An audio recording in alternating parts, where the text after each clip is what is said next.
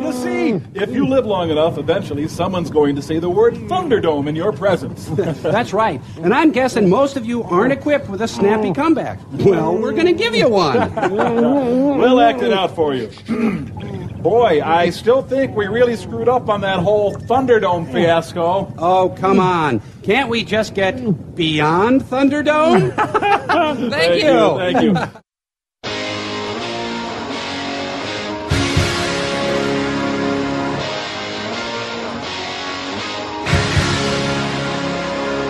I never meant to be so bad to you. One thing I said that I would never do. A look from you and I would fall from grace, and that would wipe the smile right from my face.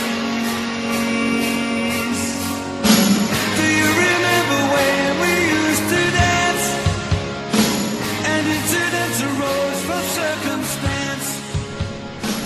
Hello and welcome to Geek Salad episode 100. Thunderdome. We made it to episode 100. 100. Look at me, I'm white and dirty.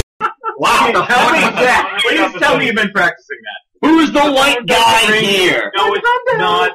When the phone doesn't ring, you know it's not Squarespace.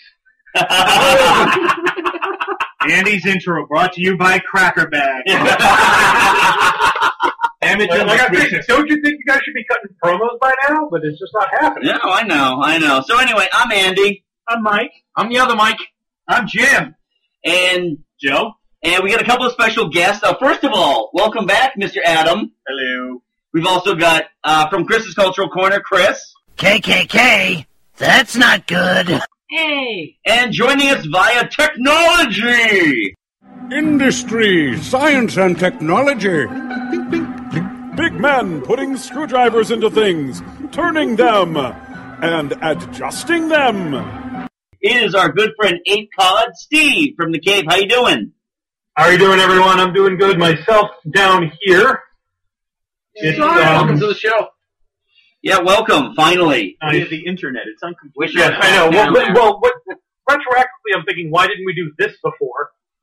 Well, you know what? Sometimes you just need a special thing, like adding 2 zeros to the end of a show to make it special. We weren't high-tech enough. No, we definitely weren't high-tech enough. I'm thinking my next level of technology. Maybe I should join you for each quatrain. There we go. I'm thinking by next year we'll all be Skyping the show. Pretty much. Yeah. It's just going to be done in a control booth somewhere. We use Skype for Dungeons and Dragons now. Oh, really? D&D group. At least one person is Skyping in from Delaware. Nerd! Yeah. Roll, Delaware elf! And the person that's Skyping in to play D&D with us from Delaware is also a rabbi. Oh, wow. Roll, Jewish Delaware elf! Yeah, well, they actually have to roll a dreidel. Oh, wow. Don't you mean a +5 dreidel? Ladies and gentlemen of the jury, Dante Hicks is just like you. He loves grape soda. It's kind of like South Park, the video game. Oh, yeah. You got Assassin's Knight. +5 dreidel gives you an automatic 10% off. I love when you pick the Jew. It's like, I guess we're not going to be friends after all. What class are you going to be? I'm going to be a banker. All right, so let's move on. We have a lot to talk about tonight. It is our Thunderdome episode. Steve, I got to give you credit for the title. You had said that to me, like, I think just in passing at one point, calling it Thunderdome. Yeah, but usually it's 2 men enter, 1 man leave. Yes, but there's like 8 of us here, so 8 men enter. A bunch of them leave. I don't know. I don't know. I mean, just looking at, the 6 of you, 7? 6? 7. There's 7 of us. There's not a single one of you I don't think I could take. So. Oh, okay. All right. So anyway, I would run around. Oh no, wait! Guys into rap. He's scary. We've always thought that. From the mean streets of Georgetown. Probably died. I'll mess you up in the making shows. So what we're going to be doing is we're going to be confessing our nerd shames. We had quite a bit of fun with this on Facebook over the last couple of weeks with a few of our "You Got Some Splaining to Do" memes. In fact, I was very proud that I started a flame war about Next Generation Star Trek movies. Oh God, that was between Ian and Andy. It was Ian and Andy. Oh my God, that was like a holy war. Went off on a whole thing about First Contact. I like First Contact. I like First Contact. Out of all the Next Generation movies, that's probably the best one. I was not aware that that anybody didn't like First Contact till about a year ago. Yeah. When it came up, when we did our Star Trek episode on OCD TV, which you can see on local access down here on the Cape. So get a portable TV, go over the bridge. Insert plug. Featuring me and a group of people a lot like the rest of you. But this came up with... Bitchin' people? Nerds. Well, no, the argument being that essentially the next-gen films were all just about flashy action. And that does not apply to First Contact in any describable way. Right. But the other problem that my friend Jamie had with it was that he thought all of Picard's issues with the Borg had already been resolved, and it seemed like they were repeating a story that they had already taken care of in the series. Which is, of course, completely absurd because post-traumatic stress disorder doesn't just go away. Well, there was one episode, and then it was done, and he was fixed, Yep. This is just like in real life. Exactly. It's healed forever. You'll be okay now. Have a Mountain Dew. Because if they didn't drag out the Borg, that means they'd have to bring out Q. Yeah, why wasn't Q any of the movies? Oh, quiet you. Because John Delancey didn't need to eat. Yeah. So let's... he had a recurring gig on Stargate at the time. Yes, he did. Oh, that's right. By the way, Andy, can we talk about a really horrible sponsor tonight? Yes, our horrible sponsor tonight, Mike, is... Narragansett's Del Shanty Lemonade. If you wanted to drink Lemon Pledge, this is the beer for you. You mix that with the diarrhea that's guaranteed by Narragansett, you got a winner. Now, Mike, what do you got for us? You got something real quick. I've got a surprise. All right. Those nudies he's been talking about. Geek-salad.com. Whoa! We have a website. Nice. All right. I haven't published it yet. Hopefully, I'll have it published by the time we actually post this episode. Awesome. We're still working my way through the episode guide. All right. Well, that is a surprise even to me. Good job, Mike. And you thought you were getting a reach around. Look what happened. The website of Geek Salad. Nice. Awesome. Thank you. So let's move to some of our Facebook feedbacks that we got from some of our friends that commented on these memes and wanted to get some of their favorite things off their chest. So I'll start with Rob Donahue, who says, Howard the Duck. Nice. Oh my God. Love Howard the Duck. You kidding me? Fantastic. Because duck on human porn never gets old. It is implied that they had sex, right? Yeah.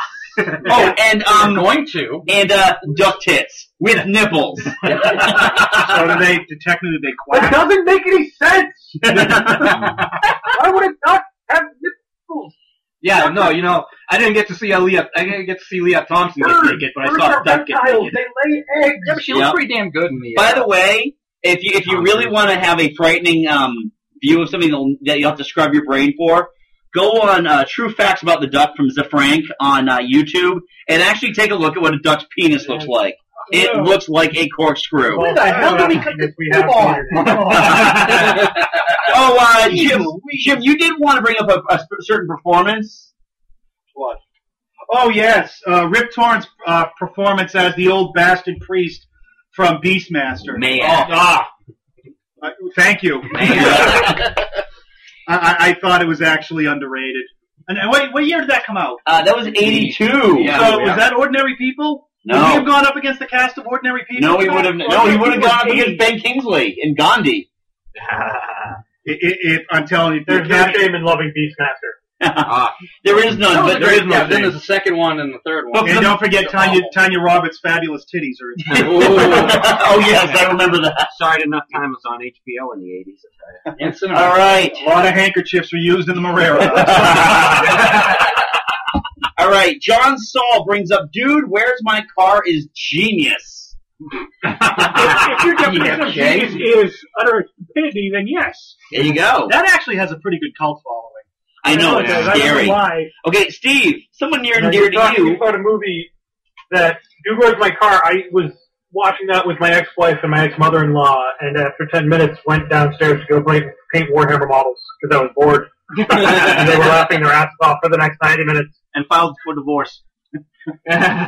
It does kind of answer a lot of questions now, doesn't it? Because when you watch that movie, the other thing you have to say is, dude, where's my bong? You can't watch that movie sober. It doesn't make any fucking sense. So you see, I was married at the time, so I wasn't allowed to smoke pot. Dude, where's my hour and 45 minutes back? The funny thing is, though, I think with that movie, that's basically it's typecasting for those two guys. Yeah. All right. Now, Steve, someone near and dear to you, Mr. Jamie Horton, has the following, and I'm gonna read this as he has done it. Megaforce, Robot Jock, Dr. Mordred, Subspecies, Arena, Hercules, Reanimator, The Gate, Deathstalker, and Barbarian Queen. Woo! Oh, and also, Hellraiser 4 Bloodline has been unjustly crucified. You had me at Deathstalker. Are you speechless, or are you just trying to process the... Deathstalker is one of those movies where there's a really high proportion of breasts to murders. Was it James? That was way ahead of its time before Game of Thrones. Oh. That was basically Beastmaster with balls. Hits to death ratio. There's actually my entire awareness of the existence of Megaforce is Jamie talking about it and how great it was, and now he has the Matchbox cars. Ooh. I think we know. I can't figure out why that wasn't one of those movies they used to play on TV 56 and 38 back in the 80s. You know, we're gonna have a little discussion. We're gonna have to go back to Megaforce because that is on somebody in this room's list. And someone else want to take a turn? Joe. I got Bill Kerwin on Facebook.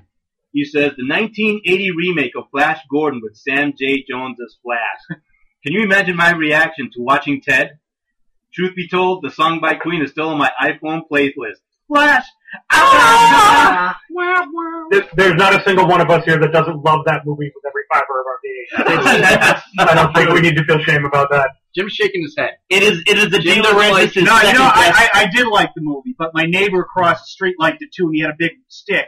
So he used to put like big wings on his back, and he was the hawk dude, and I was the frog prince, whoever Timothy Dalton was at that time. And I suffered some horrid beatings. So while I enjoyed... But the funny thing was, if he played the right way, Timothy Dalton became like the new king, so...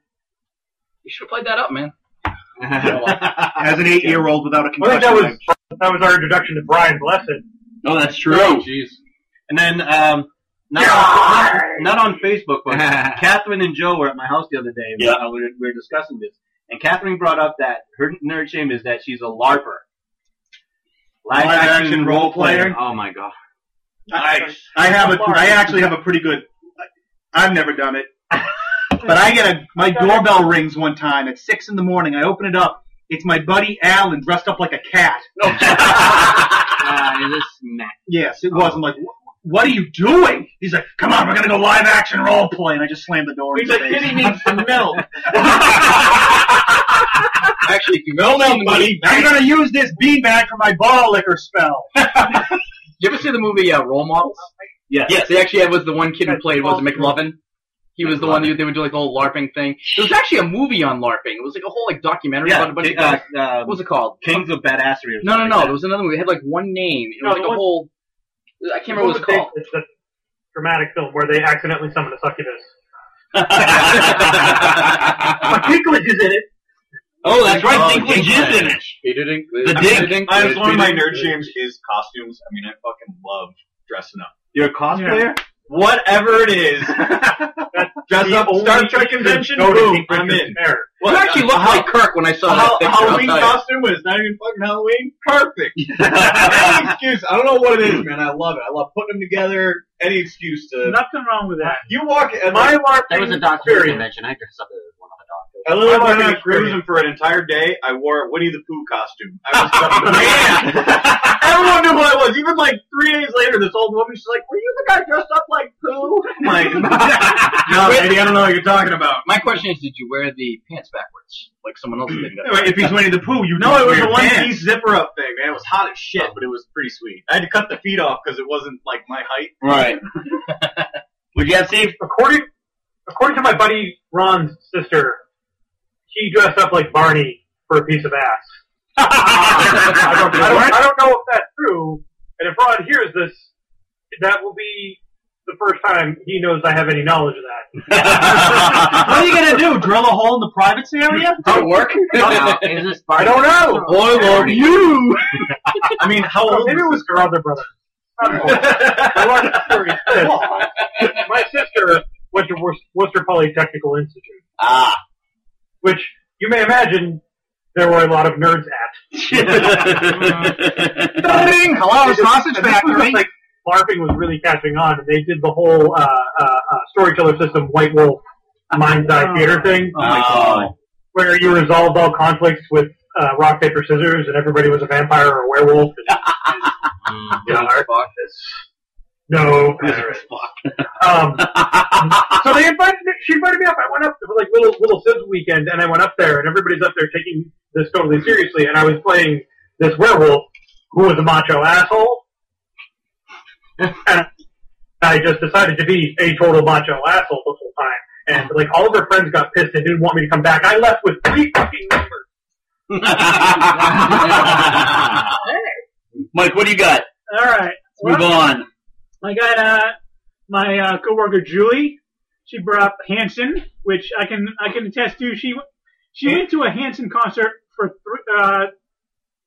2 days, 3 concerts in a day. She went to both days. Good God, why? Little blonde kids? Yeah. Yeah.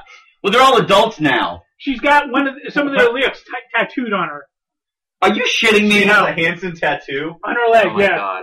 Wow, that is Wow, shame. that's That is shameful. Now, is there like a little thing of makeup to cover that up in her pocketbook? Oh, no, this is a big lyric. No, that it's a you know lyric, it's what, not one of their faces? Because that would be awesome. that warrants the Krypton guilty. Guilty.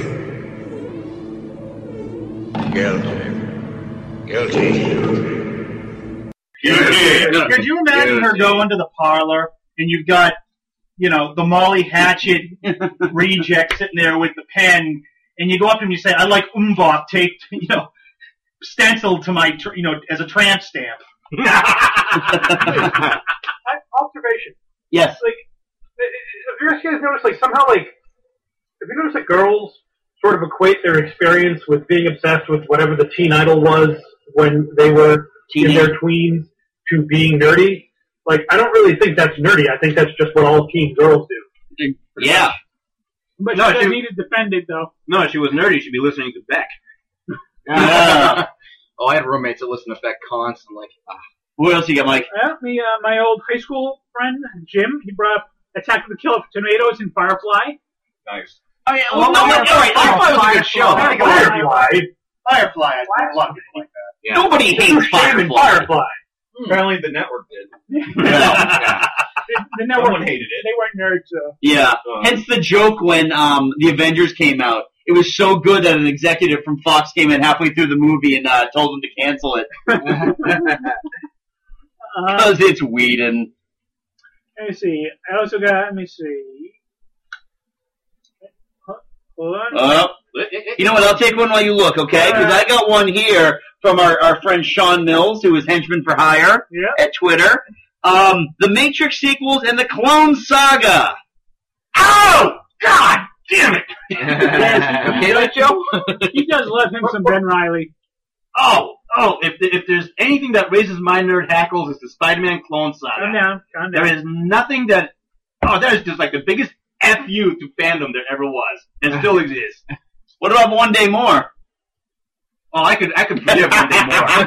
I can forgive that. Oh, he also says that Ghostbusters 2 is awesome. I love Ghostbusters. It was Ghostbusters 2 is not a bad but it movie. wasn't It's a retread of the plot of the first one. Absolutely, yeah. Yeah, but you got a sweet It's just not great. I mean, it's still funny and fun. The moon It's Vigo! It has Vigo! I know what the problem They give is. It's Carpathian They get the flip side and they're dipping with pool. No! Mood slime. And every single Sucking the time guts, guys, with the you look at Ghostbusters. somebody and go, I love you, you're quoting Dan Aykroyd. Yeah. Yeah. Hungry. Mike, you find it? Yep. I got two more here. All right. My coworker Sean brought up The Shadow, starring Alec Baldwin. All right. That's you know what? I can't hate it. I can't hate on it. I like it too. Who knows what? I saw that in theaters. I can hate it. All I can say is that there's not enough suspension of disbelief in the world for me to believe that a white guy is named Lamont. When Andy and I were working at Suncoast together, we nicknamed one of our regulars the Shadow. Oh, yeah. Because he used to lurk. He did. He would sort of sneak in and start talking to you about like whatever random nerdy topic he wanted. And so if he came into the store, we had a code word where we would go, who knows what evil lurks in the minds of men. Then we knew the Shadow was in the store to look busy. Yeah, Steve, go put up the clearance t-shirts. Yeah. So, I got one more. All right, one more, Mike. What do you got? Stephen Bailey. He brought up Deep Space Nine. Yep. The Vapors not being just a one-hit wonder band, and Star Trek 4, which I love Star Trek 4. That's my favorite. All right, I want to go back to Deep Space Nine for a minute because Star Trek 4 was the most successful Star Trek film until First Contact. Yes. I thought it was the number 5 movie of 1986. There's no reason to feel shame about liking that movie. Exactly. I actually thought Deep Space Nine it started off kind of boring, but I think once they brought the whole Dominion thing into it, it got better. I think I thought like by season 3 or 4, it really started to pick up a little bit, and it got really dark. I watched Deep Space. Actually, I got like more into it like that. Like into the middle of the seasons, I got into it, and I went back and watched it, but that's when it got really, really good. Yeah, a lot of the hardcore Trek fans love Deep My Space understanding Nine. that DS9 is the best as far as the consensus among Trekkie goes. Really? Oh, yeah. Huh. Yeah. All right. That's how I understand it. So, all right, now I got two more. One does have a little story behind it. Part of our You Got Some Splaining to Do memes, I took the cover from Van Halen 3, the Gary Sharon-led Van Halen album, and put, if you have anything positive to say about this album, you've got some splaining to do. Yeah. Our friend John Wensky says, okay, you found it. I tried to defend this album to myself, because I really like Gary Sharon as a rock vocalist. I saw this tour 4 or 5 times as a result. It took me 10 years to admit it sucked as a Van Halen album. Sharon sang the old tunes great, but lyrics on VH3 were way too serious and religious for a party band, and I think they barely sold 300,000 copies. They didn't sell enough copies of that to buy a fucking pack of Oreos. And I mean, the fact that he went to see it, 4 or 5 times, Yeah. you're trying real hard to convince The me. album came off the presses. The executives pulled them in. They said, you either get David Lee Roth or Sammy Hagar, or we're dropping your ass from the label. And Gary Sharon, oddly enough, is now back with Extreme. Little Nuno.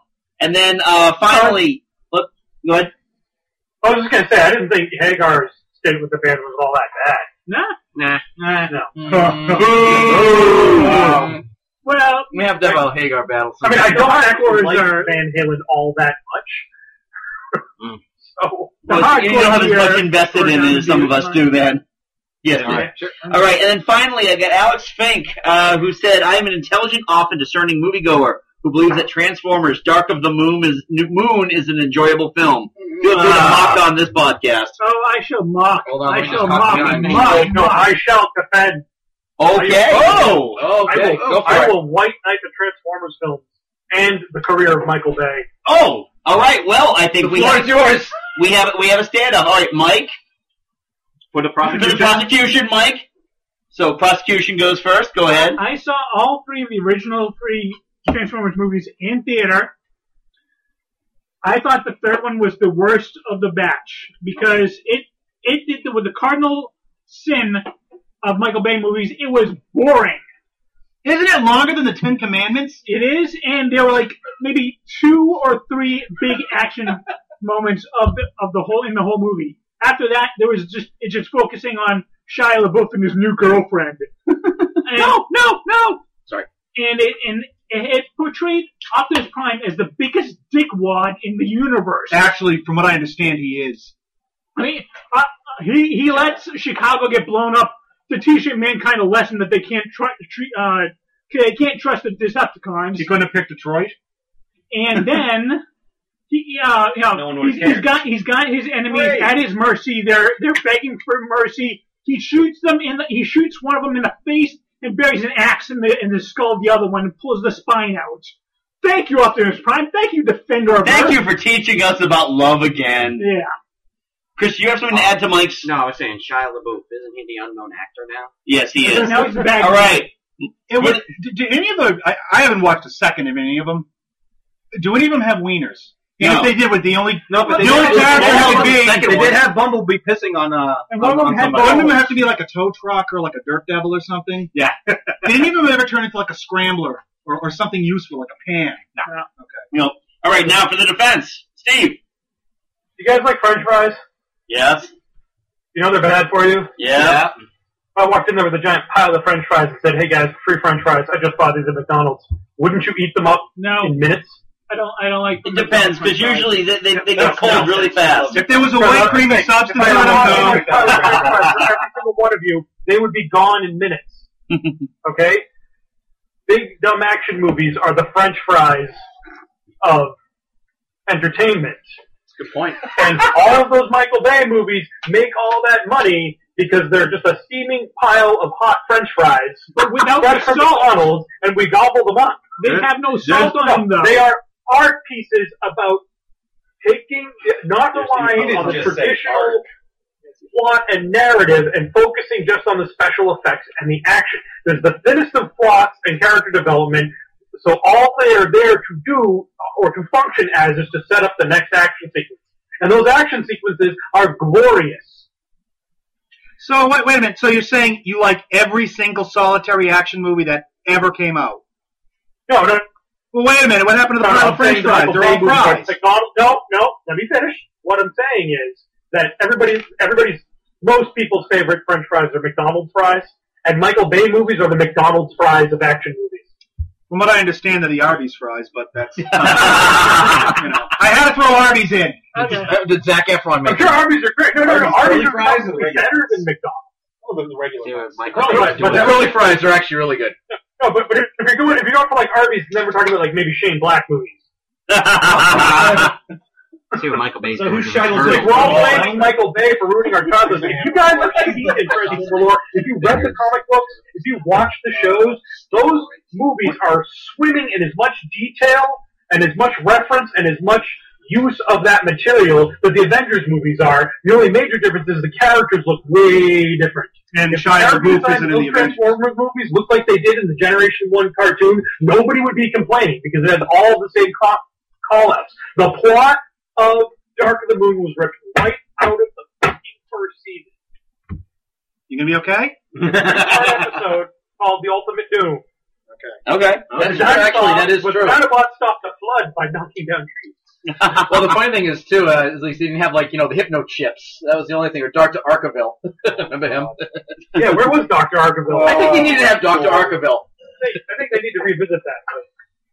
And also, Michael Bay kind of has a point in saying that, like, if I want everybody to like these, I need to put in human characters who fall in love with each other so that you're happy while you're watching the explosions. I actually did hear that in the last movie, that at least with Mark Wahlberg, the human characters were a little bit more tolerable. Hey, Bumblebee, They were they were much more better developed. Matter of fact, Stanley Tucci's character got a lot more character development than... Does he play a dick like he does in every other movie? Yeah, but no, Did he he's get peed on? redeemed by the end of the movie. He's Okay. a total dick, and then he's like, "Oh, I was a dick. I'm sorry." But the funny thing is, we need someone to play a total dick. That's You need complex him. it needs to be. All right. Oh, Mike, you've got some now, too. Oh, I got a few. All right. I'm not going to read a few. All right, go ahead, Mike. I got to go with Mike Trigolo here. Mike Trigolo put a few ones. Yeah. He's defending Manimal. Due to the cheesy effects. Did he ever turn into a donkey? I don't think so. You remember Manimal, Adam? No.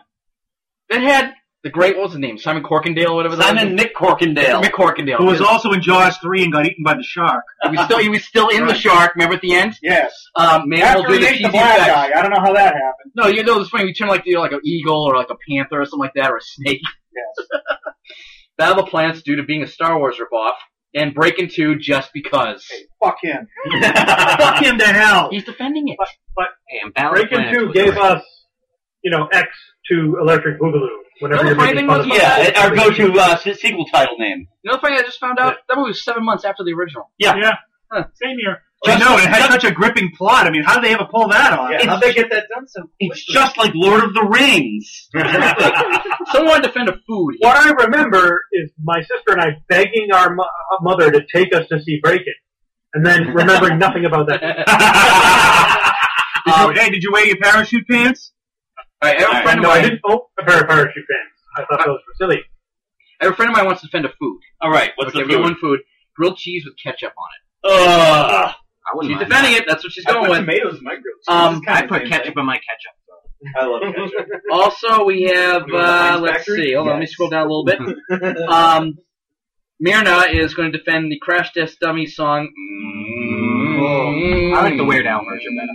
Yeah, the Weird Yeah, I like the Weird Al version of every song Weird Al does. Oh, a friend of mine, old friend of mine from my Weird neighborhood. Al's a misunderstood genius. Yes, he is. A friend of mine, Dale Hugh, friend of mine from my old neighborhood. She is defending Killer Clowns from Outer Space. Why? Because Killer Clowns from Outer Space is a campy horror film that's hysterical. I'm going with her on that one. Killer Clowns from Outer Space? That's a great film. Fantastic. Thank you, Adam. Thank you. Did the Rick track? And it's funny, she still gets shit for liking that movie. That was an HBO favorite back in whenever the hell that Andy came out, Tatnall. 87 or something. No, it didn't even rate HBO. That was Cinemax. That was Cinemax at 1 a.m. Even better. Even better. All right, then we have Andy Tatnall, who liked Clippy, the Microsoft Office assistant. That's the best one I've heard all day. Yeah. Even when you could change it to a puppy, it still sucks. Why didn't anybody make a meme of that one? Oh my god! Who knows? You know why? Because Andy got to it before we did. But also my buddy Jason, who actually, him and I reconnected a few weeks ago, and he does a big movie thing in his house. So we actually watched the timeless classic. Are you ready for this? Edward Penis Hands. Nope. Forrest Hump. Nope. His kids were there. Come on, you sicko. All right. I got one word for you. No, I got one word. Rad. Rad. Don't you remember Rad? No. The kid that wants to be the BMX star, Crew Jones. Oh, Rad. my God. Oh, my God. The theme song was Break the Ice. Lori Loughlin, him, do the full dance and Send Me an Angel by Real Life. I mean, that was classic film. Doesn't every kid want to be on a BMX thing? What do you want to say, Chris? Good. I remember the Australian classic BMX Bandits. No, God. Oh, yeah. Nicole Kidman was in that one. So, all right. Like Dirt Bike Kid with the magic dirt bike that was basically Kirby owned his dirt bike. I think so. I don't know. That was during like 1985, during the glut of dirt bike movies. Any more? I'm good. Those ones that stuck out. All right. So let's begin with our own roundtable now of what we're going to defend. Steve, as you are our guest, you get to go first. All right, I'm going to defend the Matrix sequel. Okay. Which we already touched on, but I'm going to go into full-on nerd elitist mode. Please do. Go on. I'm waiting for my that. position. No. If you didn't like The Matrix Reloaded, you're an idiot. I'm an idiot. And this is why. Go ahead. My mom says I'm handsome. The first film is very familiar. We were all familiar with that film. It's Joseph Campbell's Hero with 1,000 Faces.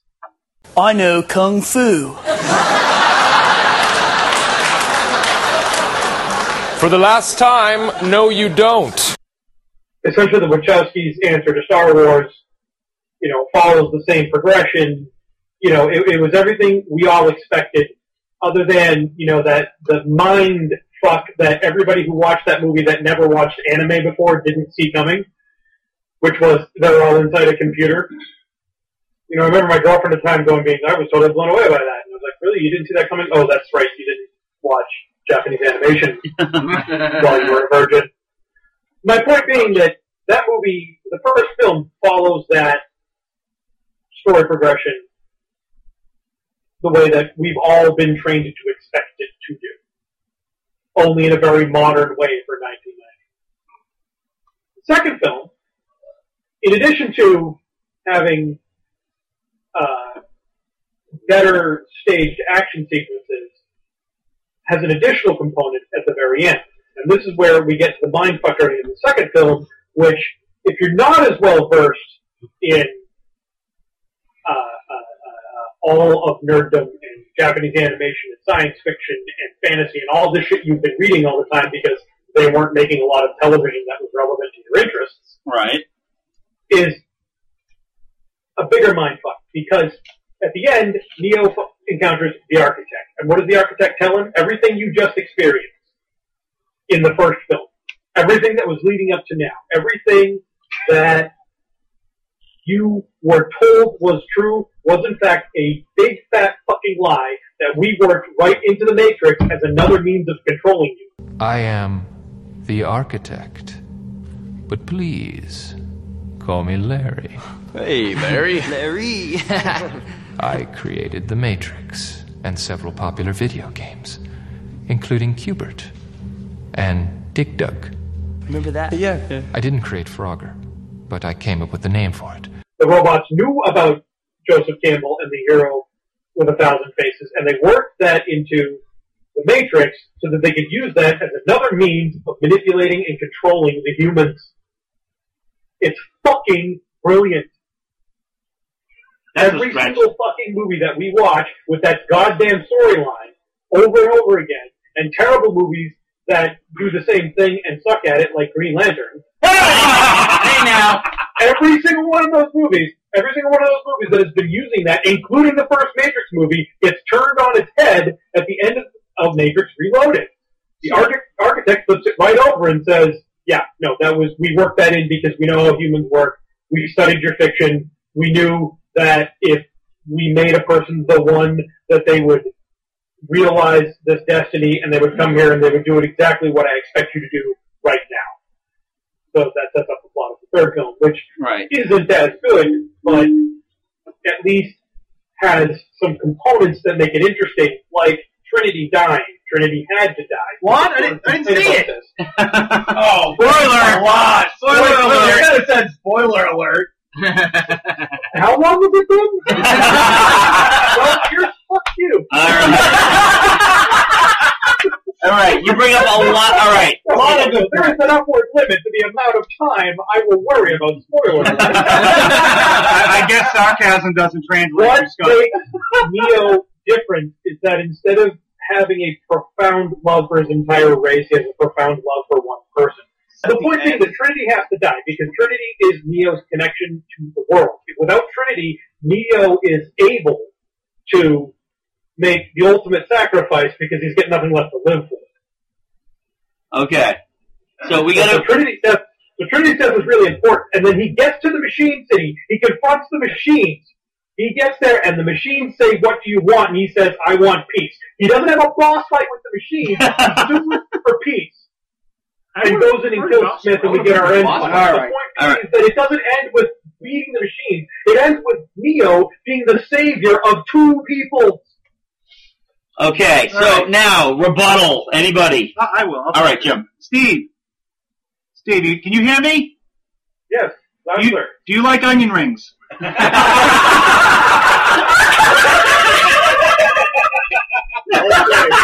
I don't. And to me... Let's go clap-worthy.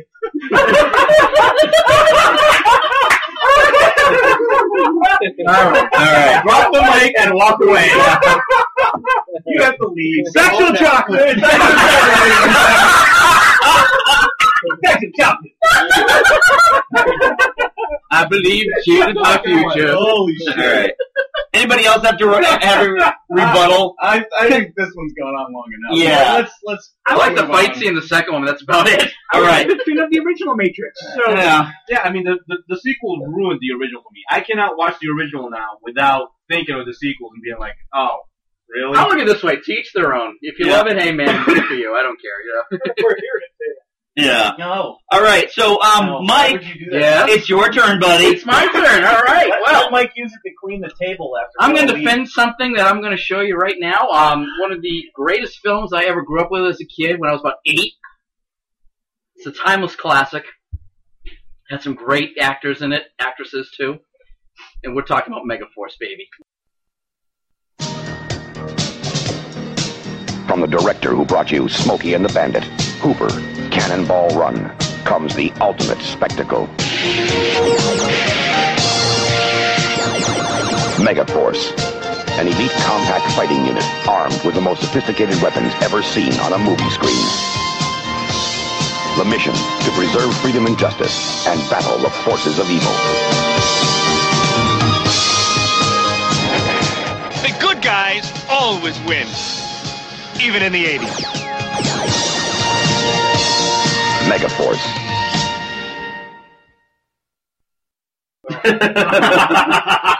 Now hear me out on this. First off, I'm going to say yes, it's a fucking cheesy movie. I will definitely agree with that now. But thanks for letting us know. Thanks. Yeah, you're welcome. But as an 8-year-old, I love that movie.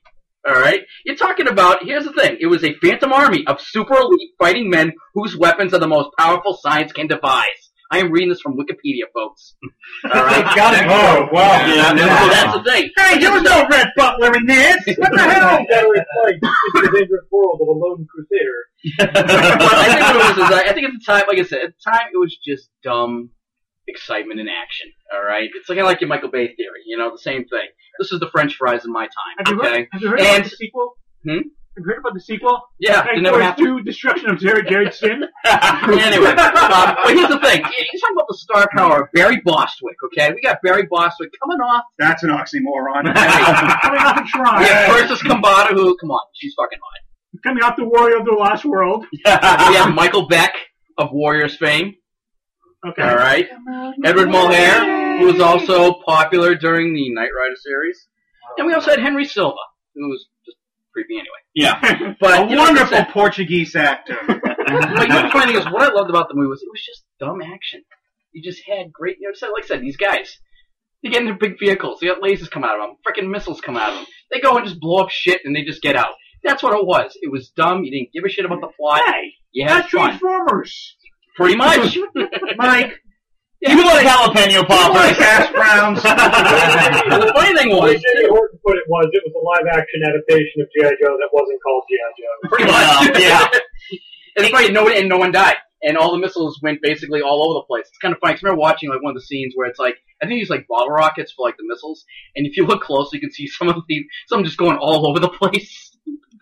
My takeaway from it, first of all, my takeaway from Megaforce is, first of all, it's very fortunate that every time they had to make a getaway on a vehicle, they were in front of a blue screen when they were doing it. Absolutely. And secondly, and now Steve, this goes back to Suncoast. I remember that being like, the movie's so bad they couldn't even bother to make box art for it. They just took like a still from the movie, slapped it on the box, and it never went below $14.99. That's how you know a movie sucks. Yes, it's the cover of the stills from the film. Right. Or something from Hollywood Productions.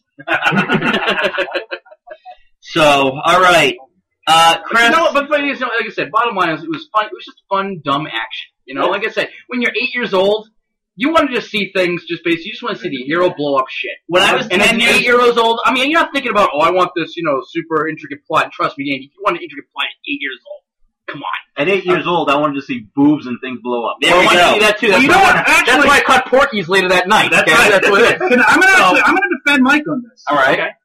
Because in the 80s, my third favorite show was Solid Gold. And they dressed like they were the Solid Gold dancers. So absolutely. But the thing is also, Pontius Pilate for me, buddy. I like it. It's funny. I had a friend of mine who had the Matchbox toys. It was that friend named Michael. No, it wasn't me, actually, believe it or not. Well, you were an only. You had every toy known. You know who directed that movie? You're an only. You know who directed the great Hal Needham from Cannonball Run. Capella? Oh, Cannonball Run, Smokey the Bandit. Wasn't his best movie, but hey. All right. Fun. That's clear. Chris, your turn. Well, I'm going to defend the Benny Hill Show. Nice. Also starring Ted and Tilly Todd as the Dunnies. Hey, what the hell's that for? That's for being a lousy lover.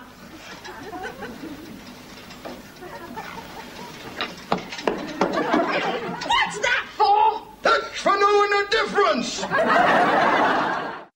There's no need to defend it. No, it was awesome. When you look at British comedy lists, always you find it either at the bottom of the list or off the list. Really? There's like Monty Python, there's... The Flying Wankers. Sure, every episode was the exact same setup, only in a different order. It had the greatest sight gag of all time, though, with the water hose, and look like he's peeing, and then you turn around. That was cool. I will admit, the A-Team episode was pretty damn funny. The B-Team. The B-Team.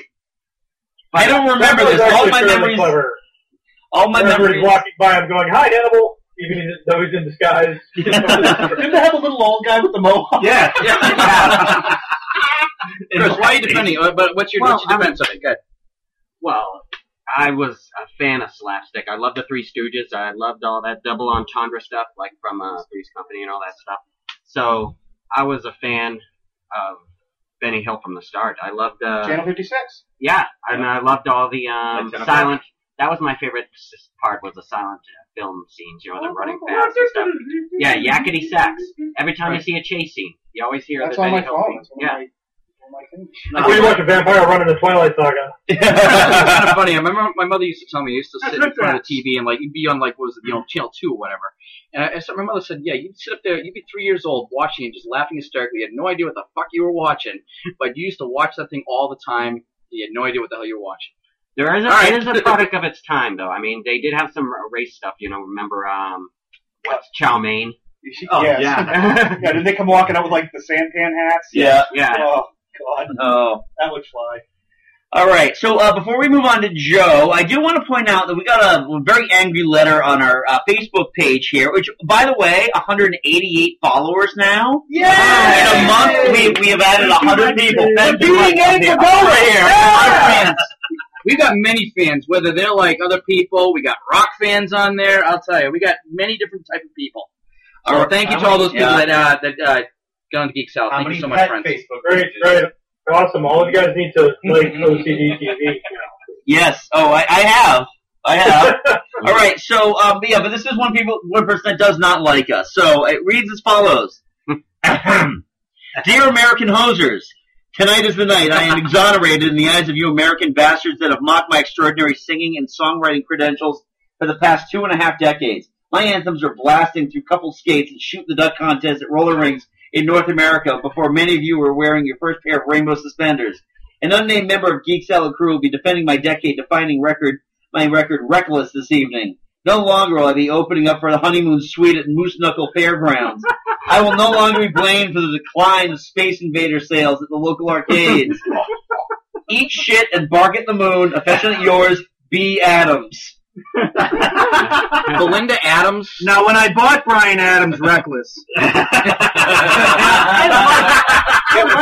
it was a dark time in my life, and I felt as though that. Wait, Jim, you're defending this? Yes! Holy shit! I like Bryan Adams Reckless too. That was a good record. It was a good record. It was. I mean, who didn't get to second base at the Mushrooms at the Roller Kingdom play guitar?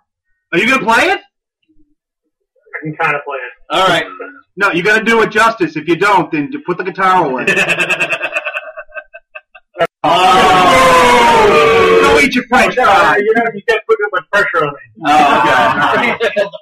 All right. So you know what? Although, incidentally, that follows the same chord progression as Kesha's Die Young.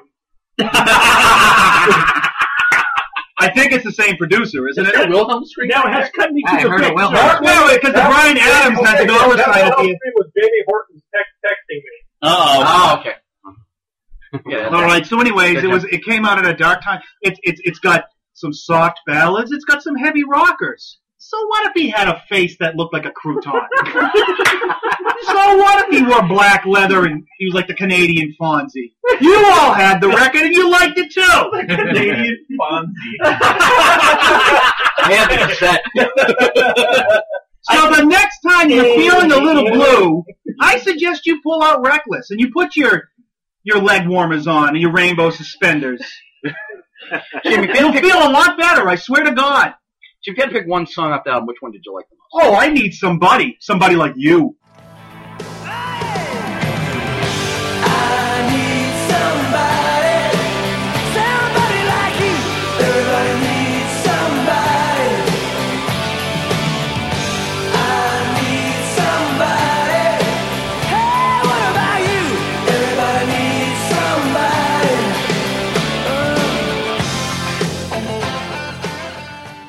What about you? I like that song. Yeah, actually, I gotta admit, you weren't at Roller Kingdom playing with the claw, trying to get like the stuffed crayon out of the machine when that was blasted. Come on, it's a good record. Actually, I'll admit, I like Run to You. That was a good song. That was another album.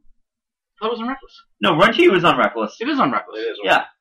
That's Don't why I forget, bought that. Reckless was the That's album. the reason why I bought that album. I thought it was Cuts Like a Knife. No, it was for no. Oh, Brian Adams, I'm so sorry. No, Jim, Cuts Like a Knife is the Denim Jacket album. Reckless is the Leather Jacket album. Right. Okay. Right. So, all right, Joe, what do you got? All right. Isn't anybody going to attack it? No. No, we all love it. I liked it. All I remember is in marching band in 1993, I don't know, whatever year, Robin Hood, Prince of Thieves came out. Oh, yeah. Everything I do. Like, so at all our band competitions, at least 2 bands did the music from Robin Hood. Oh, Prince of God. Thieves. Yeah, you got a problem with Brian Adams was the exciting member of that trio. And they all did all for, or not all for one. No, that's his worst thing. His second worst thing was, whatever that song. Everything I do, no. Yeah, I'm not totally not being funny or informative right now. Well, God. His cover of Slayer's South of Heaven? Yeah, so anything positive Brian Adams has ever done was ruined by having anything to do with Disney's 350 Years ago. Well, I'm not talking about Brian Adams as an artist. I'm just talking about a singular record. All right. Joe, what do you got? All right. I got to defend this. It's been getting a lot of hate lately, and that's The Amazing Spider-Man, the reboot. 1 and 2. One I like accept. 2, I will not accept. No, I'm behind you on this one. Two, I was confused. I got up to take a piss. I came back, and there was a whole new villain and a new storyline. Fuck! I think something happened to my copy, and then I did it. I was like, oh, I gotta pee again. I came back, and there was a new villain, a new storyline. I'm like, am I watching a fucking TV series or a movie? I was very confused by 2. Is this Twin Peaks? Like, completely. I'm like, what the fuck is going on with this movie? And it was one of those situations where I was in too deep to stop, and I'm like, all right, I'm just gonna stay on the ride. If I jump off now, I might die. I will say this. I understand the criticism, but I love Andrew Garfield as Spider-Man. I think he does a better Spider-Man than Tobey Maguire. I agree. I'm going to That agree I on agree that with. one. I like him better. He was a I better don't- Spider-Man. Tobey Maguire has a Okay, strange like speech the one- impediment I don't like. Was that Steve? No, Andrew Garfield, his rendition of Spider-Man, and essentially in the script, is that he's actually wisecracking. Right, exactly. Like we expect Spider-Man to do that Tobey Maguire didn't. See, I prefer wisecracking to crying. Yes. See, he's a better Spider-Man, but Tobey Maguire was a better Peter Parker. I agree with that. It's I mean, it almost was a like way better. like taking like Guns N' Roses, like Live and Let Die, and putting Paul McCartney's voice behind it. Wow! Wow! I'm surprised you didn't throw in Rocket Queen in that one. Yeah. Oh, shut Well, I will say this about, I wanted to hate them, but I just couldn't. I can't hate them. I did like it. And you know what? And I'll tell you this. I bet you if it was a Marvel if Marvel produced the same movie, everybody'd be coming their pants over it. That is right. I agree. It was because it's Sony. It would have been the young adult Marvel Cinematic Universe movie. Andy would have had his assless pants on.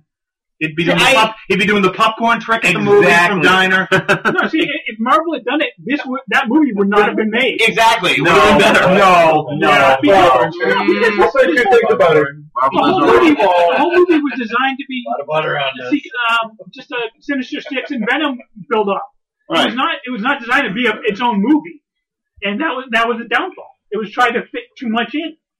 I do enjoy though when he's like, I'm done being Spider-Man. And it's like all this crime is happening. It's like, yeah, if only you had more superheroes in the city of New York. What a crazy concept that is. Spider-Man has always kind of been about him against the world, though. Yeah, but he's always had the Human Torch to bail him out when necessary. Also, no Amazing Spider-Man 2, best use of bullet time ever. For which I will give you scene? that, yeah. The scene when he's in the city block and he's Times fighting Square. Electro. Oh yeah, that one. In that sequence with the firemen and everything else, that it's sort of like, in the second act somewhere. Yeah. And he rescues a bunch of people from being electrocuted. That and when he's trying to save Gwen, and they show the slow motion spiderweb reaching down, and it's almost like a hand. Yeah, that was kind of creepy. Actually. Spoiler alert. Yeah. Snap. You mean Gwen died? Read the book. Wow. Because, it hasn't been out there for 40 years now. That Right. Dead. Right. Everybody. All right, Mike, your turn. Just as I say a chip. Thank you. Sorry. Choke that salty bitch down. Got it. What All are you, right, from Gloucester? I shall start off by defending Bill and Ted's Excellent Adventure. There's no need to defend There's no... Why do you I think I'm the only one in this room who doesn't like that movie. I cannot hate that movie simply because that was the first movie. That was my first date movie. The movie that I went on my first ever date. Did you do the popcorn trick? Ironically, Bogus Journey was my first ever date. Bill and Ted's Excellent Adventure. I wasn't a big fan of Bogus Journey, honestly, but Excellent Adventure is I think one of the funniest movies ever made, and is the best role Keanu Reeves has ever had. Where he plays himself. Exactly. Wait a second, you're talking to the guy who's defended the Matrix. His most natural role. Bill, strange things are afoot at the Circle K. No, I'm in violent agreement. Yeah, that sounds like the name of a band. No, that's Violent Agreement. Excellent Adventure. Sounds like the theme for like a redneck wedding. Violent agreement. Take them cigarettes, roll them up in your sleeve, and let's go. I mean, I think that it's definitely a product of its time. Dude, well, everything's a product of its time. Genghis Khan goes on a rampage in a sports shop. Look, that is so cool. Because something's dated isn't a valid criticism. Yeah, well, I agree with that. But let me. Was that the one with the Ziggy Piggy? Yes. All right. I actually did do the Ziggy Piggy for my daughter the other day when she's eating this gigantic ice cream. I get right up in her face and I'm like, Ziggy Piggy, Ziggy Piggy. I hope she hauled up and clutched. That'd have been funny. Hey, we're saving for her therapy.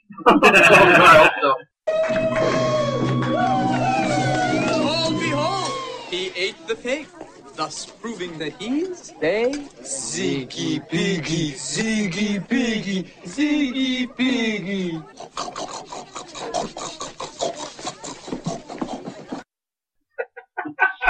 We've all said 407 minutes ago. We've all said that. Yes. Oh, yeah. So, Adam, your turn, buddy. Oh, boy. So many things, so little time. Okay, here you go. All right. The Hulk movies. The Hulk movies. Even the one where he fights the giant poodle? Yes. Oh, God. That one, I got a kick out of that one because the way they put the movie together was like a comic book. Yeah, a little bit of action here, a little bit of action there, the way they pulled it around. I don't know, I just thought it was interesting the way they put the movie together. Really creative with that movie. Yeah. I applaud that. I thought it was different. Yeah, okay, the giant poodle, like that kind of stuff was, yeah, but whatever. It was I don't know, I thought it was a good movie. And then the next Hulk movie that came out, I was like, holy shit, this is great. That was really good. Yeah, Incredible Hulk was excellent. They interject some, bullshit like, there's some tenderness between the Hulk, and it's like, yeah, well, all right, whatever. I got to sneak that in. So, no, I don't think anybody really hates the Incredible Hulk. No. I think it's the passable Hulk. Yeah. I don't know. Whenever I mention the Hulk movies, I get it. I think the Hulk movie. People really hate the first one. The second one was really good. But the funny thing with the Ang Lee one, the funny thing with the Ang Lee one was actually someone else said the same thing you said. It was like the way he designed it was like a comic book. You had the little slides going from one section to another, and that was the whole idea he was looking for. If you had a real villain, it'd have been a What I didn't like about that movie, like I said, I like the fact that it was just Hulk out, but what I like about it was like, I don't know, they had like too much. There was too much screwed up parts about Bruce, because like that was supposed to come like later in the stuff. I think they started with that. Yeah, but all the comic book movies are fast forward. Right. You have to. No, but in the sense that you didn't really have to in that case, but there were parts of that I did like, so I'm with you on that one. Steve, what do you got? Okay, the Incredible Hulk. The first thing being Nick Nolte's soliloquy there at the end. Sam Elliott in an in-cut one. He's such a fucking train wreck. I think it's fantastic they found him in the gutter. Nick, wake up! Nick, someone give him a Cocoa Puff. Get this guy a little cocaine. We gotta wake him up. We gotta shoot the scene real quick. He needs an A-Puff with that. entire time. He's like, "Raw, what are we doing?" He's like, "Oh, good. All right, let's give him in some makeup." I'm like, no, he's not in makeup. But I will mention this. We did an episode of OCD TV where we did the best and worst of movie monsters and aliens. Yeah. And Poodle Hulk was Nice. on the worst list. Understandably. You gotta give how do you think you could have had the Hulk fight the Poodle? you gotta give Nick Nolte 0% credit, of the people in the world wanted to see that. You gotta give Nick Nolte credit, though. He played every member of the Hulk's rogues gallery in one movie. Oh, yeah.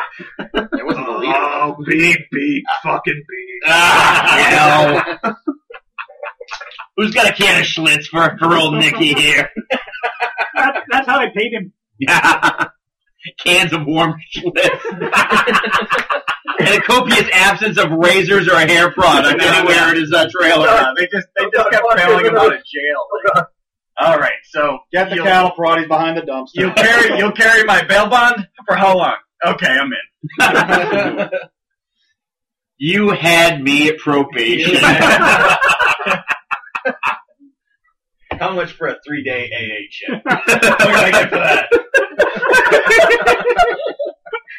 Who wants to see Nick bend over?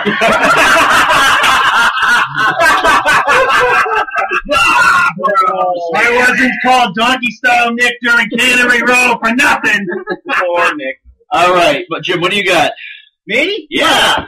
We were talking about somebody He said. already did Brian Adams. Yeah, but I got another one. Okay. Has it been done one round so far? I haven't gone yet. Andy, why don't you go? Then we'll go back. Yeah, actually, why All don't you right. go, and then Yeah. we can. Go All right. Well, just like everybody else is here with their movies, I'm going to go with Dune, the 1984 David Lynch classic with a K. I like to. Darren Huffman a lot of the flamingest blimp in the history of cinema. actually, he was more flamingly blimpy in the sci-fi channel, the Swi-Fly channel versions. No, he wasn't that flaming. But Sifi, yes. Let's just drool about Spade a little bit. Just about, I mean, just like kind of like with Mike with Megaforce, it's just, I saw, it was like one of the first movies I ever kind of got to go see solo without my parents. It was my first PG-13 movie, so I was 12, so There you go. Well, that was bucking the system. well, Dune is to have your nerd and geek cred. You got to watch Dune. I mean, Well, not only do you have to watch Dune, you have to be able to quote it at a moment's notice. Which every single one of us can. Yes, exactly. We can all quote that movie. the sleeper. We just don't want to. For all of us, okay, how many of us read any of the novels before we saw that movie? No, I did not. Nope. But I've read them all since. But now we've all read them. Yes. And we're like, oh, wow, the adaptation wasn't that great, but that was the whole reason we started watching this. And also, every time I start a quote from this, everybody knows what we're talking about. Okay. But I've got another point that's going to back this up even better than anything else, because I'm 100% behind Andy on this one. Uh-huh. Okay? I showed that movie, because it's on Netflix, to my son 4 years ago when he was 10. And he fucking loved it. He loved every goddamn minute of that movie. Nice. He got up to go to the bathroom at one point, and I paused it. I'm like, you want to keep watching? He's like, yeah, Daddy, this is awesome. Yeah, Daddy. My 10-year-old son loved that movie. Now, granted, most 10-year-olds might be a little bit bored, but this is a nerdy kid being raised by a nerdy dad. Fair enough. And if you and so if you've got some nerdy kid watching this going, wow, this is cool, it means that like it's introducing him to concepts that he's unfamiliar with that he thinks are kind of neat. Yeah. And for a lot of us, that was also an introduction to David Lynch. That's true. And we've all watched his films since then. And I've been unable to, jab him back into the closet. Now, I mean, the one thing about like watching the movie before you read the books, it's sort of like the weirding modules and stuff like that. I think it's easier for a kid to understand that it's not like this mystical power. You need a weapon to do it with. Mm-hmm. Triggers don't work, so here's the power of my voice. Now, Steve, you and I had a conversation offline a few days ago about the quote, my name has become a killing word. Yeah. Which, by the way, worst conversation starter for a first date ever. You use that. You used Dune as a dictator. You used it as a pickup line? Even he would have done that. What's that? Boy, Oh, never mind. Wagon got shut down that night. The weirding module was essentially just like a box with like a smaller box sticking off one of the corners. Yeah. Speaking of boxes, you know what? Everybody who's ever watched the movie, because I never read the books. I know tons of people who've read it and they said they're great books, and it's actually on my list.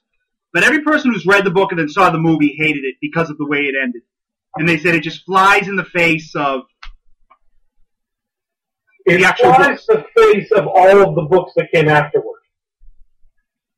But don't you think they probably thought that it was probably going to do well and that they were going to make more?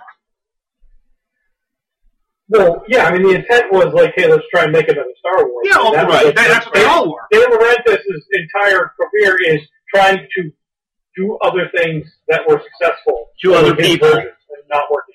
Joe. Well, I think that for a lot of us, Dune was that first movie that made us realize, where we read the book, it was like, wow, the books are actually better than the movies. You know? Yeah. For me, it was. It was, because I saw the movie first. Then I read the books. I was like, wow, it's where I realized that books are generally better than the movies that are made from them. Yeah. I mean, I've read them all. And, I mean, I've read a lot. I've read the 3 prequel books. I haven't read the prequels to the prequels because that's just bullshit. I just find it funny, too, that now with, like, our normal interpretations of Dune, like, there's this children's book out called Goodnight Dune. That's hilarious. And all of the imagery is essentially based on artwork from the 1984 movie. In the great No Room there was a floating baron, and a view of 2 moons, and a picture of Shai-Hulud bursting out of the dune. And there were 3 Fedaykin recruits fighting in still suits, and 2 imperial Sardaukar, and a pair of Gom Jabbar, and a little toy keep, and a young Muad'Dib, and maker hooks, and a crysknife, and a bowl full of the water of life, and a Bene Gesserit witch, whispering, they tried, and died.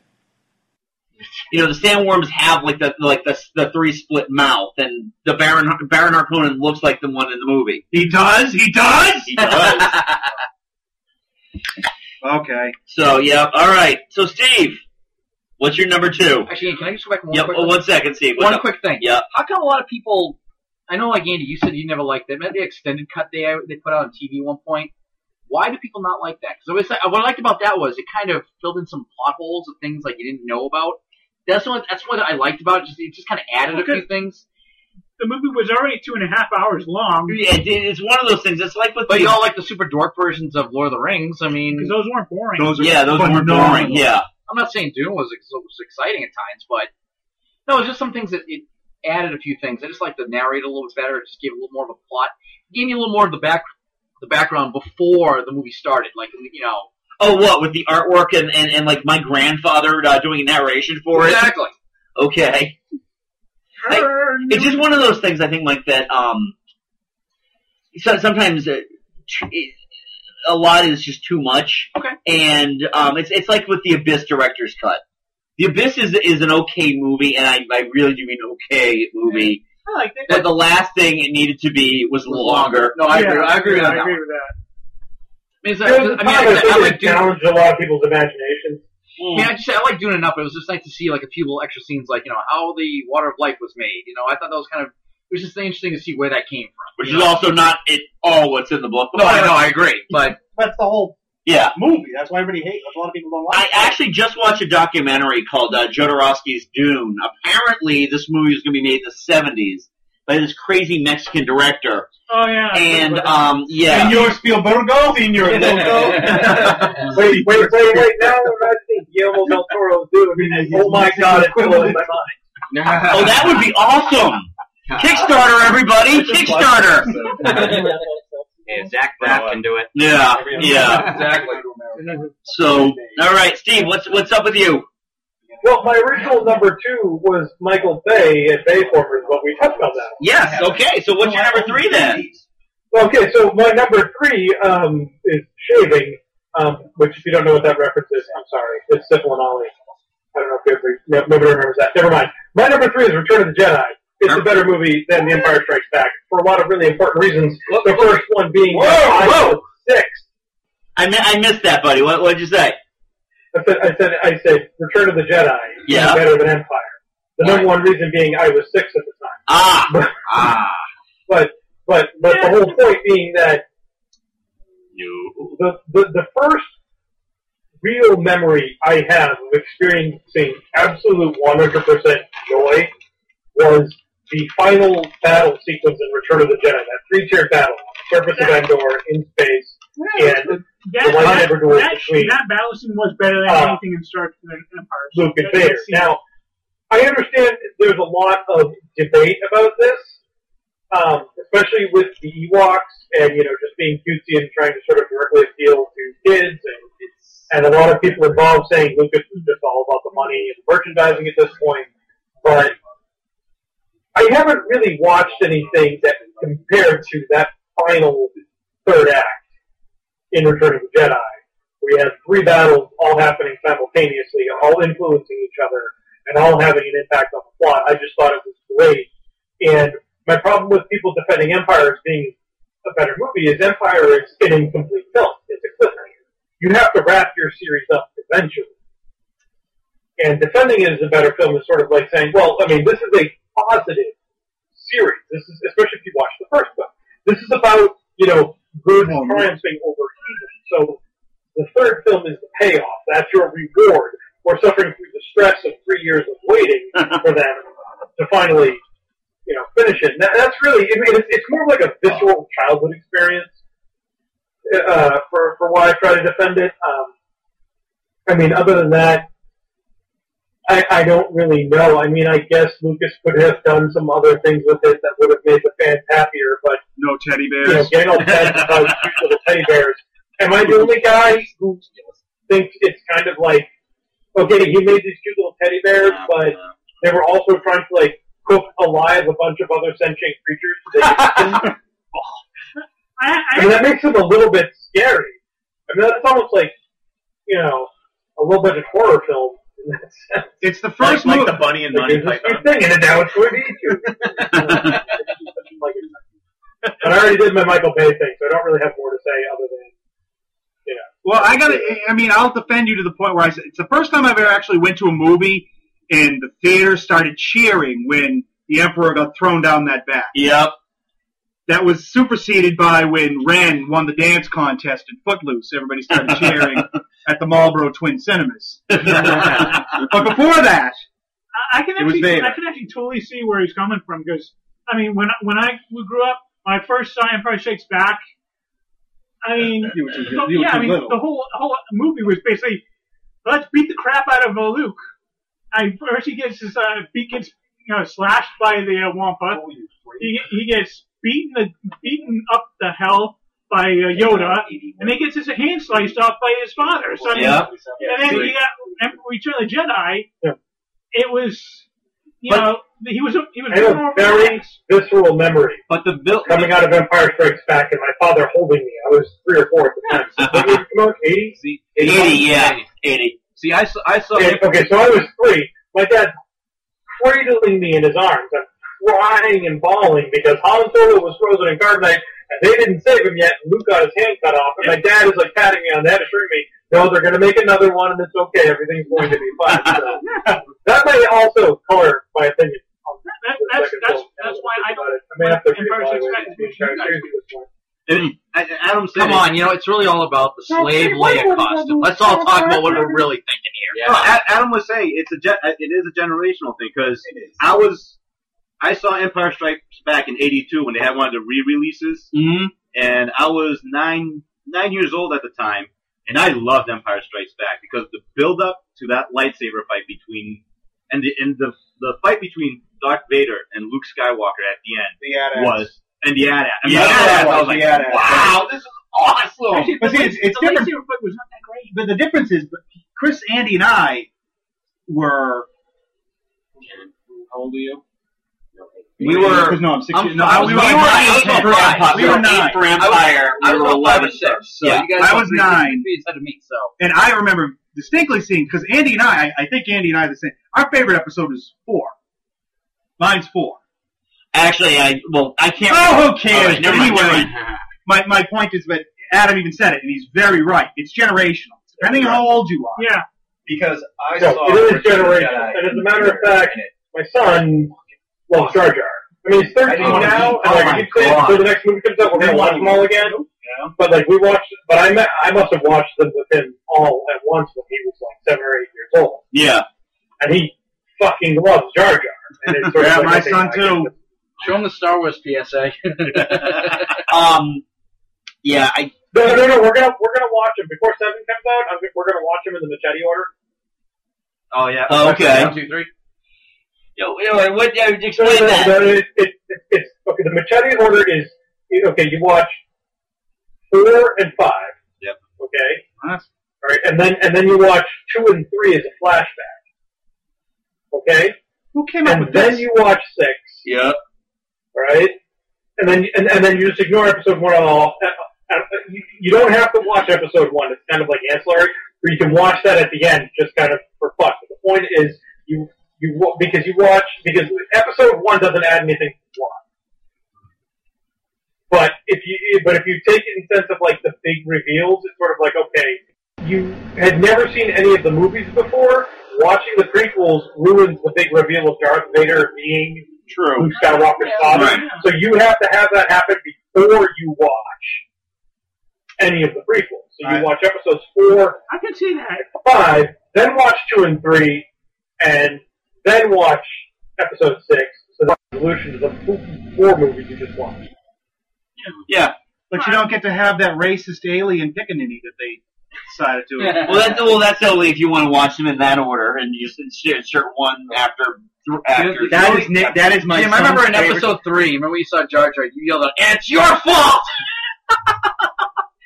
That one scene when Jar Jar. Remember like near the end? There was actual talk that they may actually have him in the 7th one. I think it's horseshit, but I think and they may kill him off just for shits and giggles because everybody hated Funny him. story. Blow him out the airlock, like in Robot Funny Chicken. story. Speaking of guys, Dungeons and Dragons, we were playing a Star Wars RPG game about a year ago where I actually played a Gungan scoundrel. Uh-huh. And he was like a total dick, and I basically played him like a Jamaican gangster. And it was terribly, terribly, terribly racist, but even the rabbi laughed. Well, it's pretty hard not to be a Gungan and not be horribly racist. Right. I mean, Jesus. So, all right, well, let's move on. Mike, what's your next one? Oh, my next one. Yeah. It's a timeless band. You ready for this? Oh no. Jim's ready. Oh no. I got one word for you. Jim, you Yeah. ready? Asia. Ah! It was the heat Of the moment, repelling chicks everywhere. It was the heat of the moment, telling me what my heart meant. The heat of the moment showed in your eyes. I got to side with Mike on this one. Oh, thank you. Thank you. I Thank love you. Asia. I'll tell you, Sorry. wait, here's the thing. Remember that epic concert at And I'm going kind of like, musicianship wise. All right, you're talking about 4 guys that actually came from some great bands prior to this. One of them was King Crimson. Let's not. John Wetton. Well, King Crimson, like that was, I don't know. You had to get. But you had Steve Howe from Yes, Emerson Lake and Palmer, Carl Palmer from Emerson Lake and Palmer. Jeff Downs, he was one that wrote "Video Killed the Radio Star." Oh, so put him on Mount Rushmore now. Well, there you go. But it's actually one of the first tapes I ever owned too. I'm talking like cassette tapes. Yep. And I actually had the first 2, Asia and then Asia Alpha. Those are the first 2 I ever had as a kid. And I don't know, I just love the band. It was a great band. Only time will tell. Only time will tell. Awesome. I gotta say my though, favorite Roller Kingdom song. Only time will tell. the hardest I ever laughed in the movie theater was when I was actually with Mike when we saw Heat of the Moment. The 40-year-old virgin. And Mike's like, "That's not me. That's not me. That's not me." And then they played Asia, and I had a big, trash bucket of Coke, and my bladder almost left me. The only difference is I wasn't a virgin. Oh God! And you could have cooked eggs on Mike's head. It was like a fucking hot plate. Come on, me! Yes, it is! But no, they were fine. No, I think they were. Hey, I saw him in concert. Granted, it was at a bookstore. Yeah, but that was the original lead singer. That was the other lead singer they drafted and sucked. Borders books before. Jim, you can tell the call that a Jim, concert tell at a the bookstore. All right, Jim. Yeah, you can. Jim, tell the story. Go right ahead. I'll tell you the story. Go right ahead. Go ahead. I went to Borders bookstore. There was a poster I thought it would be like at the Palladium at Worcester Centrum. Nope, it was right there at the bookstore. Did they have a hat with some change in it in front of the band? That would help. So I call up immediately my good friend Mike, who I know loves Asia. I'm like, Mike, Asia's going to be here at the mall.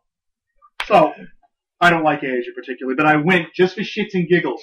So there's like 19 of us standing in front of, the economy book section. There was one guy, like a T. Remember there was like one super fan right in front? I don't, it was probably the big fat guy. Yeah. You get the economy books like The Life and Times of General George S. Patton. We're standing there. Some guy walks out and goes, "Ladies and gentlemen, Asia."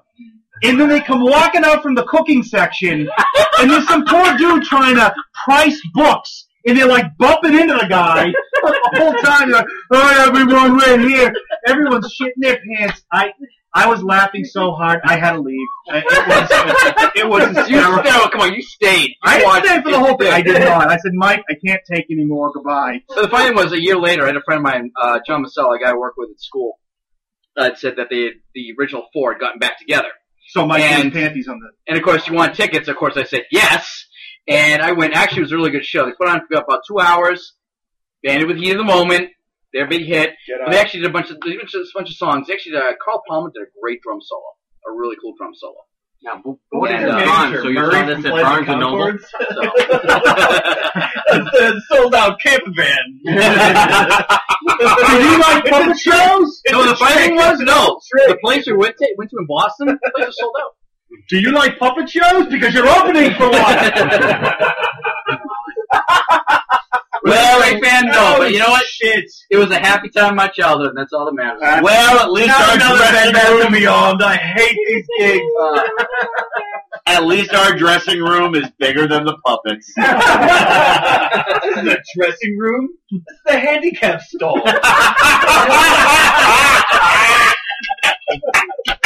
All right, Chris. There's a buffet in the changing station. I'm going to turn to video games here. All right. Chuck. Very nice. We'll go with the Sega CD. Oh my God! All right, I want to hear this. Go on. There was a lot of crap on that CD. Yes, I know. Yes, there was. Full motion video, grainy. But there was some awesome classics. Remember, what was the one with? Yeah, real classic. Wow, Snatcher. Find the vagina in the. Sega CD, so you and like 50 other people had the same problem. You had that.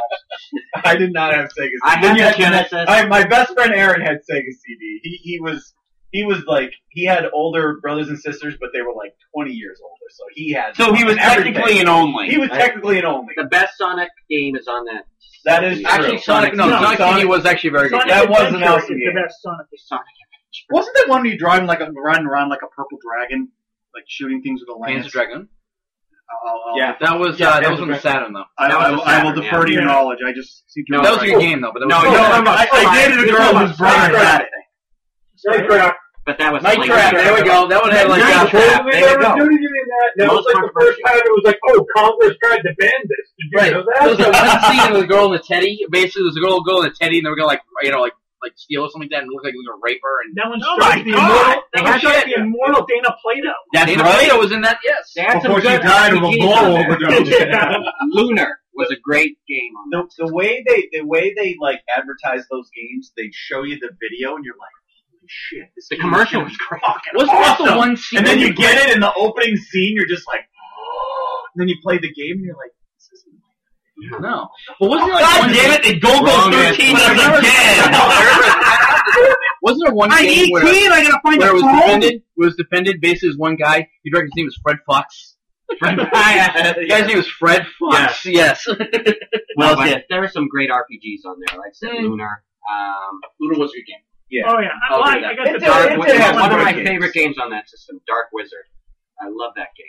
Is it about a wizard or a guy who pees a lot?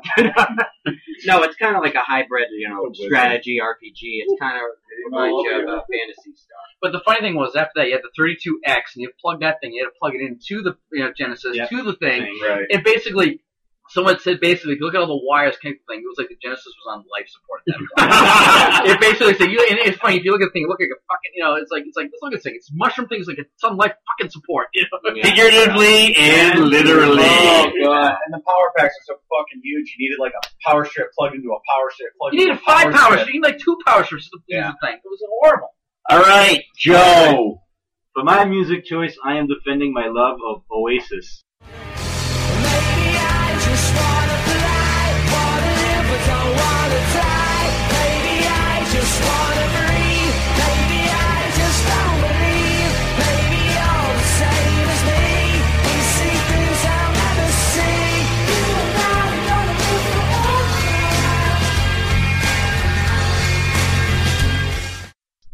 I love seen Oasis in concert. Filthy coming. Joe dies. Go to bed today. Now, Joe, let me ask you: do they subtitle them in concert too? You know what? I was going to see them in concert twice. The first time they got into a car accident, so they canceled the concert. The second time they got into a fight. Of course they did, because they're douchebags. Bunch of pussies. Steve, you guys want to say about Oasis? No. I was like, I'm saying if you like them, you're a communist because they're huge in Europe. Yeah. Oh, okay. But that's why I said for universal health care. Yes. So is David Hasselhoff. What's your point? Now he's big in Germany. The thing is that they were like I like their hits, but I'm not a big deep track Oasis guy. I like Supersonic. You know what I mean? I love. I'm feeling Supersonic. Give me Gin and Tonic. Some might say, I love that Colin Schubert video where the guy's like, "Oh, how to learn to play the guitar well enough to get you laid." Oh yes, and he plays Wonderwall. Thousands of guitar chords, but you only need to know 3 of them to play Wonderwall. Yeah. Hey, do you want to see what playing guitar does to a man's fingers? Totally works, by the way. Joe, do you have anything else? You know what I learned when I got divorced in my early 30s? That 20-year-old women like guys in their early 30s who have calloused hands and fingers. So what? And if you play stupid love songs to them on the guitar, yeah, that's why they have calloused hands. Yeah. Your hands are so soft, like used lotion. Yeah, you know what you're doing. The calluses are on the But back to my earlier point about Michael Bay movies, it's kind of like dating women in their early 20s.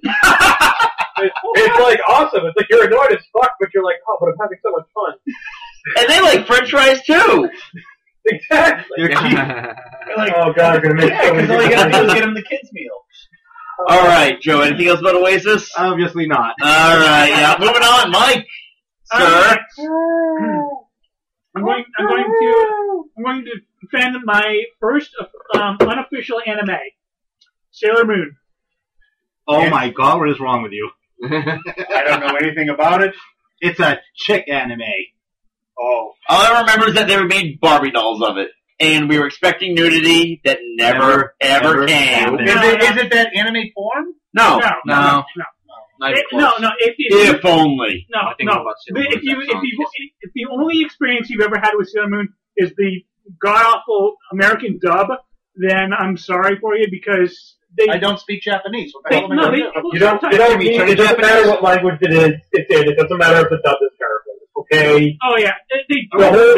The whole reason anybody was watching it at the time was because we were expecting to get a shot of the skirt at some point. No, the Japanese had figured out way before the Americans did that, titillating little boys could sell. And that's all there is to it. And there were girls that were totally into it. I remember, my buddy Keith, his daughter was really into it at the time, and I bought her the dolls for, her birthday or whatever. Yeah. There were there were the tween boys watching that show, and they were watching that show saying, no, it's an action show, it's cool, and like totally like feminism or whatever. And to be honest, if those skirts were any shorter. Yeah, but there is good action in that movie, in that show. And lesbianism. Actually, yeah. Well, really? Yeah, there is. In the dub, they changed them into the original version, yeah. Oh, that's better. Yes.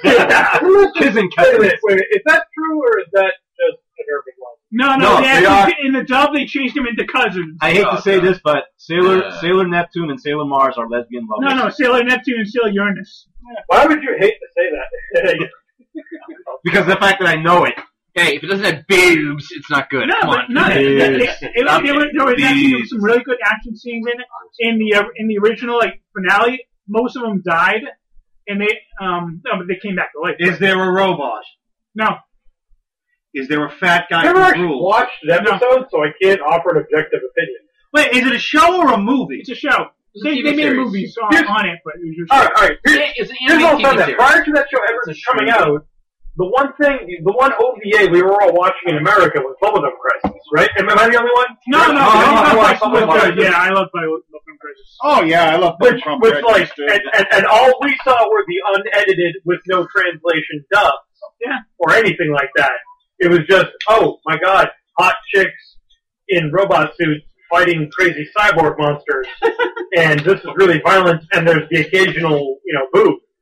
And I think Sailor Moon might have been that same sort of thing, only for slightly less nerdy guys. I think if you're watching anime, that's out the window. But anime was actually on television.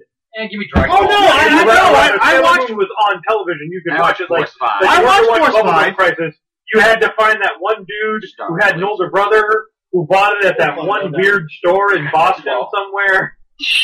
No, but I mean, with Sailor Moon, each of the characters is very individual. I mean, as opposed to a lot of please, guys, play Konniwa Hurricane as part of this podcast. Oh, I always put it on one of the episodes before. Oh yeah. But no, I mean, I suppose mostly American cartoons at the time, where one character was could be interchanged with another easily. This one, each one was very unique. They each had their own personalities, each had their own ambitions, and the relationships between the two actually was very enjoyable. That's for the boy. So all right. So, well, look, I'm going to defend my stuff now. All right, that's fine. Adams. We're skipping Adam here. That's skipped. It's Adam's turn. Oh, fine. All right. Go ahead. No, I don't want Mr. Brian Adams. I don't want to know. I'm kidding, guys. All right, this is going to go back to a generational thing for sure. All right.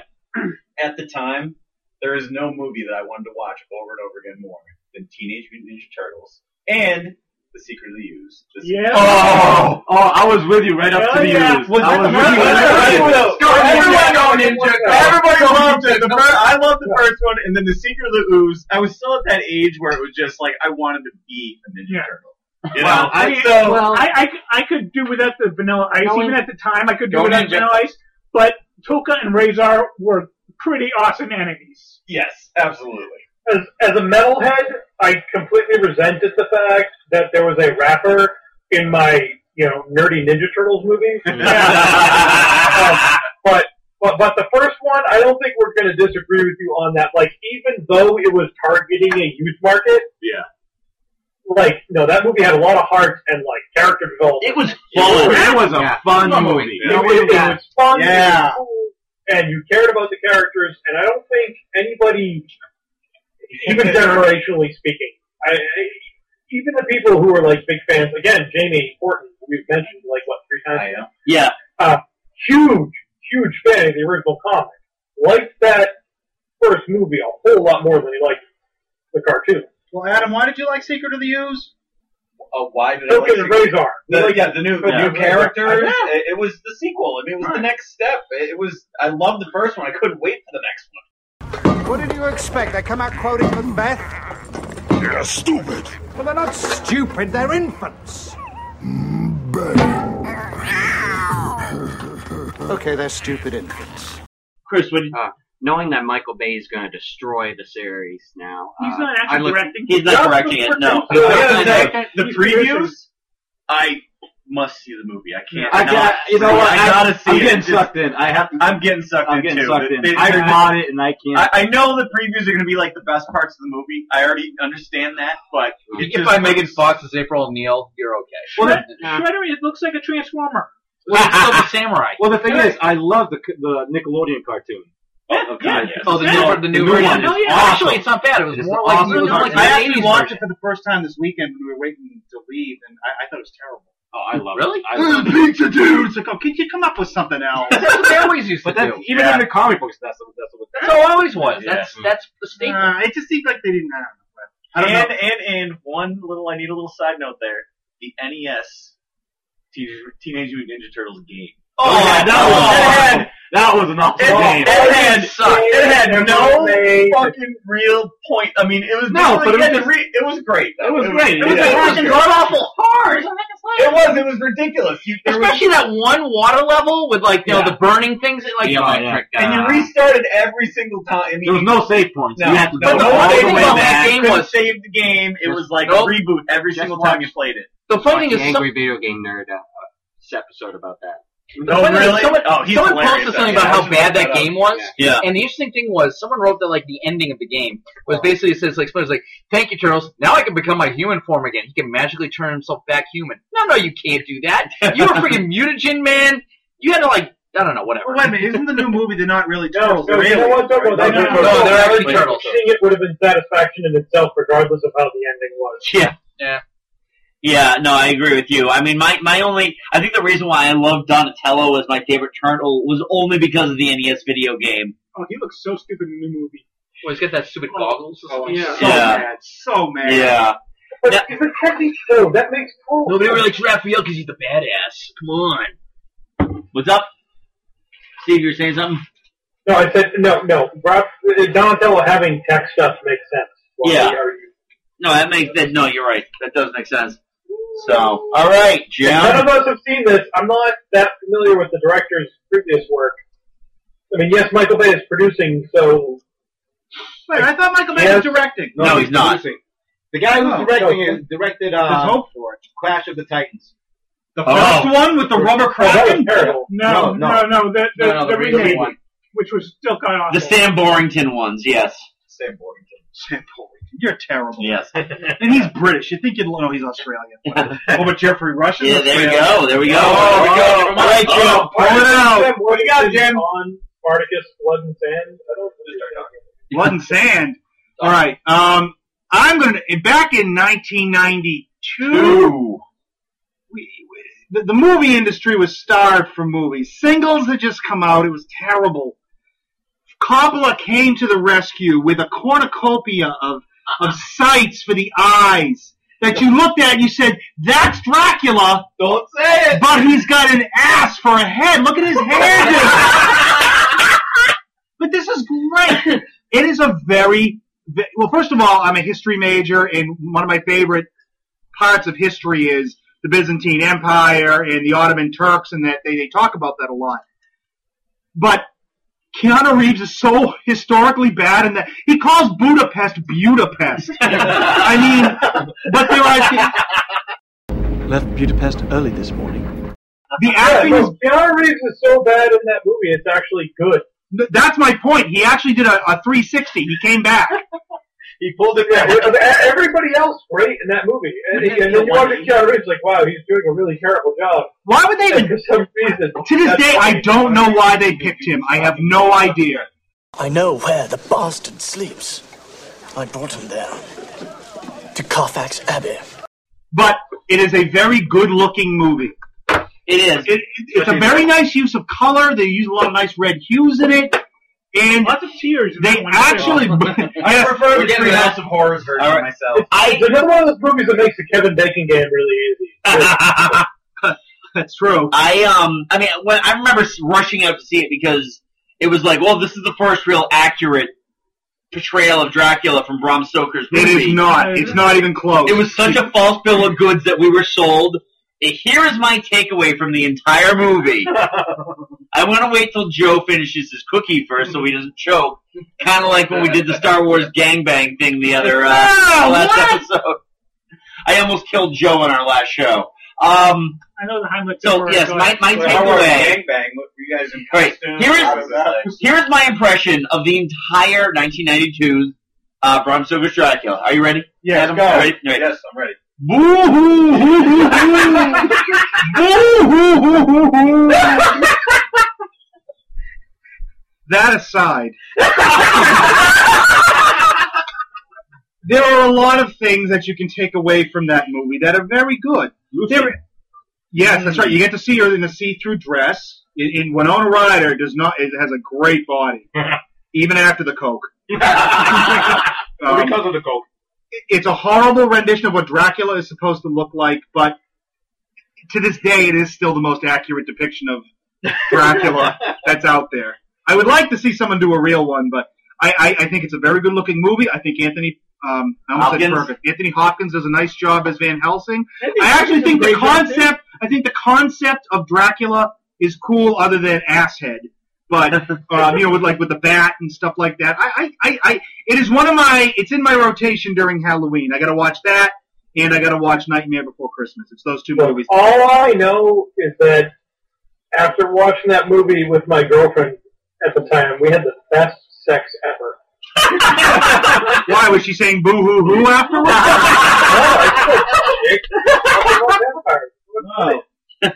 Joe, you had something to say? I was just gonna say, I will give the movie credit that I'll give Coppola credit in that he used a lot of old world special effects techniques. Oh yeah. That he didn't do any CGI or the modern stuff. No, he definitely doesn't. There's that one point where they're supposed to be depicting when Dracula was a Turk killer, right? And they have these little marionettes or soldiers or something like that. It looked cheesy, but it kind of fit. It fit, yeah. Artistically, it's very good. Keanu Reeves just throws a major monkey wrench in the movie. He throws a major if you had a really great actor in it, like a good Fassbender. Fassbender would have been good. Fassbender. Jim. How about Zac Efron? Well, then I'd have to leave them in Masturbate. All right. Well, there you go. Come on. So that's what I got. All right. Anybody want to dispute it? There's some weirdness to it, but it's actually pretty good. I ran out. So the second I saw the movie, that I ran out. I got the book from the library, and I was reading it. I was living in North Carolina. I was going to school at the time, and I was flying back home for Christmas, and I read the book, and I'm like, this is nothing like the movie. I'll take Bela Lugosi any day. All right. So I guess I'm last here. So, oh boy, do I go British? Do I go movie or music on this one? Music. Do it. All right. It's the church. Underwear preference. It is none. Banana hammock. Mesh. All right. Jim wants me to do music, so my number 2 will be music. So I'm going to defend the church, the music of the brilliant Scottish band of the '80s, Big Country. That guy hung himself because he knew his band sucked. Flowers in the desert. There's all the words that I Hey, can you play that? I think I might have slurred that a little. Hey, can I can't play that. Oh, boo. The second one? That's pretty funny. The reason why I actually have more than just the first album. I have like 6 Big Country albums. All right, I only have 2 Asia albums. Yeah, so, you know better. All right. But let me just explain, because, for an 80s band, they didn't sound like any other 80s band at the time. They're big 83, 84. Neither does Shalimar, but they suck too. Andy, if I put a bagpipe in a 90s band, it's not going to sound like any 90s band. If I put a bagpipe on any millennial band... Well, maybe Chumbawamba, but, and I don't hear anyone defending Chumbawamba tonight. Oh, wait. Chumbawamba goes undefended. No, seriously, they had a very unique sound that wasn't really being emulated back in that time period.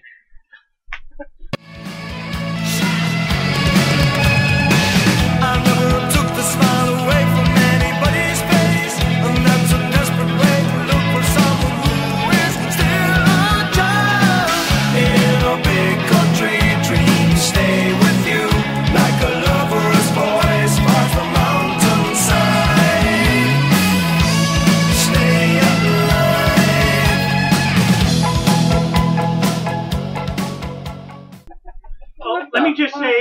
Tim's going to rub one out. Yeah, I think so. He knows I'm right. He'll be right back. 4 beers, so it's like a 6-peer. He's gonna rub one out and he's gonna hear. I just gotta say, you know, in a big country, words stay with you like a mother's voice, fires a mountainside, you know. Then stay alive, sir. Stay alive. I'm not expecting to grow flowers in the desert, sir. I shan't. But I will live and breathe and see the sun in wintertime.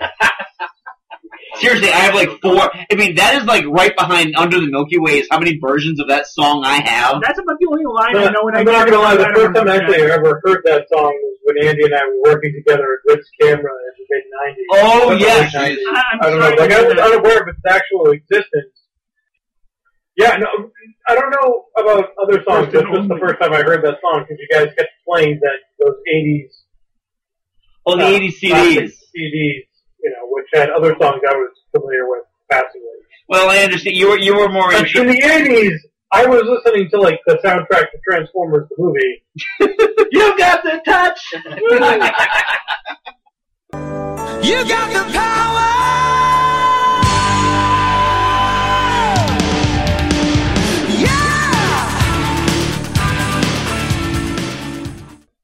Nothing's gonna stand in our way. Yeah. That's a good song. Yeah, So- I do like that song. I like that song. Instruments of Destruction, baby. Well, yeah, I understand. You were distracted. You had to deal with, the Cape Cod dominatrix's pictures and whatnot. Whoa, what the hell are you talking about? Oh, yeah. Is that a podcast one of the day? Oh, that was pure awesome. That is the best work story I have to tell that I can't tell my kid till he's a little bit older. Actually, Steve, to this day, if we have to do a photo transfer or something like that, and someone's like, "Hey, I just want to let you know, I got some dirty pictures on them," like, dude, I worked 1 hour photo. You can't shock me anymore. No, we are unjockable. Yeah, exactly. I mean, I actually someone handed me their phone to fix, and it's like the first picture on there was like his dick, and I'm like, all right, well, I've worked 1 hour photo. I'm gonna filter through this. In their early 20s, just hanging out together, getting drunk, they will start ripping all of their clothes off and taking pictures of each other. Yeah. And bring them to you and be like, "Can you develop these? Is that okay?" I'm like, "Oh yeah, no, totally. I'm okay with that. That's fine." Just don't expect a committee meeting afterwards when like, "Hey, you gotta see this." Yeah, no, and no, there was a professional dominatrix living nearby who used to send her clients in to drop off the negatives, who were like, try to imagine slightly overweight men in their mid-50s dressed up in Little Bo Peep costumes. On a leash. Hey! Gag and Ball Sally's got another delivery for you! Honestly, I have seen paper clips attached to things I do not want to see paper clips. I think we're getting a bit off topic here. Yeah, all right. So, I think we've definitely we've hit our max. When you start getting into the dominatrix stories, I think the topic has run its course. Yeah. I do too. So, real quick, guys, I want to really thank everybody for coming. I mean, this was we couldn't have gotten to 100 episodes without every single person here. Yeah. Even Chris? Even Chris. Yeah! Even Chris. I mean, just like Show you and me. Staple. Yep. That's I really wanted to make it up there tonight too. It's just, work. And I live on Cape, and Well, we'll do a Saturday show. We'll definitely try to find another time where we can work in and we can figure out. Let's all take a trip down to the Cape. Yeah, there we go. There we go. Oh, you know what we can do? We can start a blood feud with OCD TV. No, if I could get you guys down there for that would be hilarious.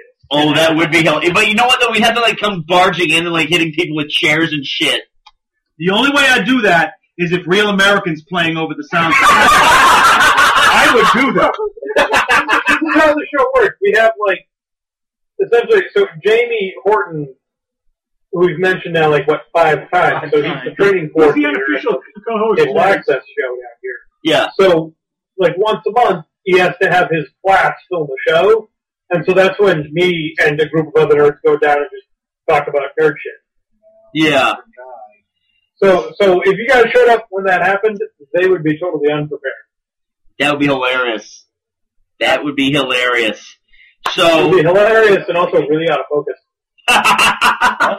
wait a second. I wasn't prepared for this. White balance! White balance! Star White. We should have a baseball playoff and just all suck so badly that we could just call it quits early. Exactly. Strike one. All right. Well, let's all go drinking now. So, all right. I want to thank every single person who's ever helped with the show. Yeah. Mike, Chris, Joe. Mike, thank you. Adam, welcome back. Yay! Jim, thank you. Steve, thank you for joining us finally. Hey, you had the best superpower, Steve. Put some faces to you guys. Yeah. Hey, Steve, you had the best superpower a couple episodes ago. Do you know what the most rewarding experience of my life has been ever? The Super Boner? Is Andy reading aloud my Twitter responses to your questions and you guys laughing at them. Like, I'm actually funny, yay! People like me.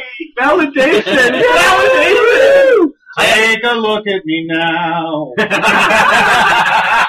I just want to take a moment, just thank a few people who helped us in the past. Kevin Marshall, Don Huckins, Autumn, Rebecca. Yes, for joining us in studio and for allowing us to record in your houses. Yes, exactly. My dad came all the way from Buffalo. That's right. And spent the evening. Just listening, like, what the fuck are these guys talking about? Holy I think the face was like, these guys are retards. Yeah, we're driving home. He's like, this is who you fucking spend your time with. That's why he's never come back to Massachusetts. That's right. Jesus Christ, you spent a half hour on the fucking Monster Mash, for God's sake. I also want to take a moment to thank everybody. I smell like cat pee. I want to thank everybody who's liked the Facebook page, especially the last month, dude. 100 new likes, that's awesome. Yeah. You're welcome. And who was following us on Twitter. And just anybody who's contributed to the show in any way, shape, or form. There are too many of you to name. You're starting to sound like Stevie Wonder, right? Yeah, okay. So, let's just wrap this up then. Oh, by the way, next show, I forgot. We're going to talk about episode 101. We're going to be talking about our favorite movie directors and some of our movies from that. Thank you, Jim, for bringing up the idea. So if you have anything to contribute to that, Steve, you're more than welcome to join us via Skype again now that we figured out how the fuck this whole thing works. Yeah, well, I mean, again, I think there might be a way to actually do it better, but if Jamie could figure that out for us. Yes, we must use him. Yes, saw open his skull and figure it out. Yeah, well, I'll put it back on because he has the healing power. Oh. And then I'll turn into Spock. So, that was way funnier in my head. I'm sorry. That was the worst joke of the evening, guys. Sorry. So when we, so if you want to get in on our director action, just give us send us an email at geeksalad@yahoo.com. We could always use 200 likes, so like our Facebook page, Geek Salad Podcast. Also, you can follow us on Twitter at Geek Salad Radio. Steve, you want to throw out your Twitter handle for cheap shells? Yes, follow me on at ApeCod. I am motherfucking hilarious. He is. Check out TV on YouTube, or if you live on the Central Cape, you can watch it on public access. It runs late at night. But more than likely YouTube. And don't have dates. So YouTube then. Yes, watch on YouTube. All right, awesome. So, until next time, I'm Andy. I'm Mike. I'm Chris. I'm Joe. I'm Mike. Adam. I'm Jim. Hi, motherfucking Steve. And we will go forth and be nerdful. We will talk to you later. Thank you so much.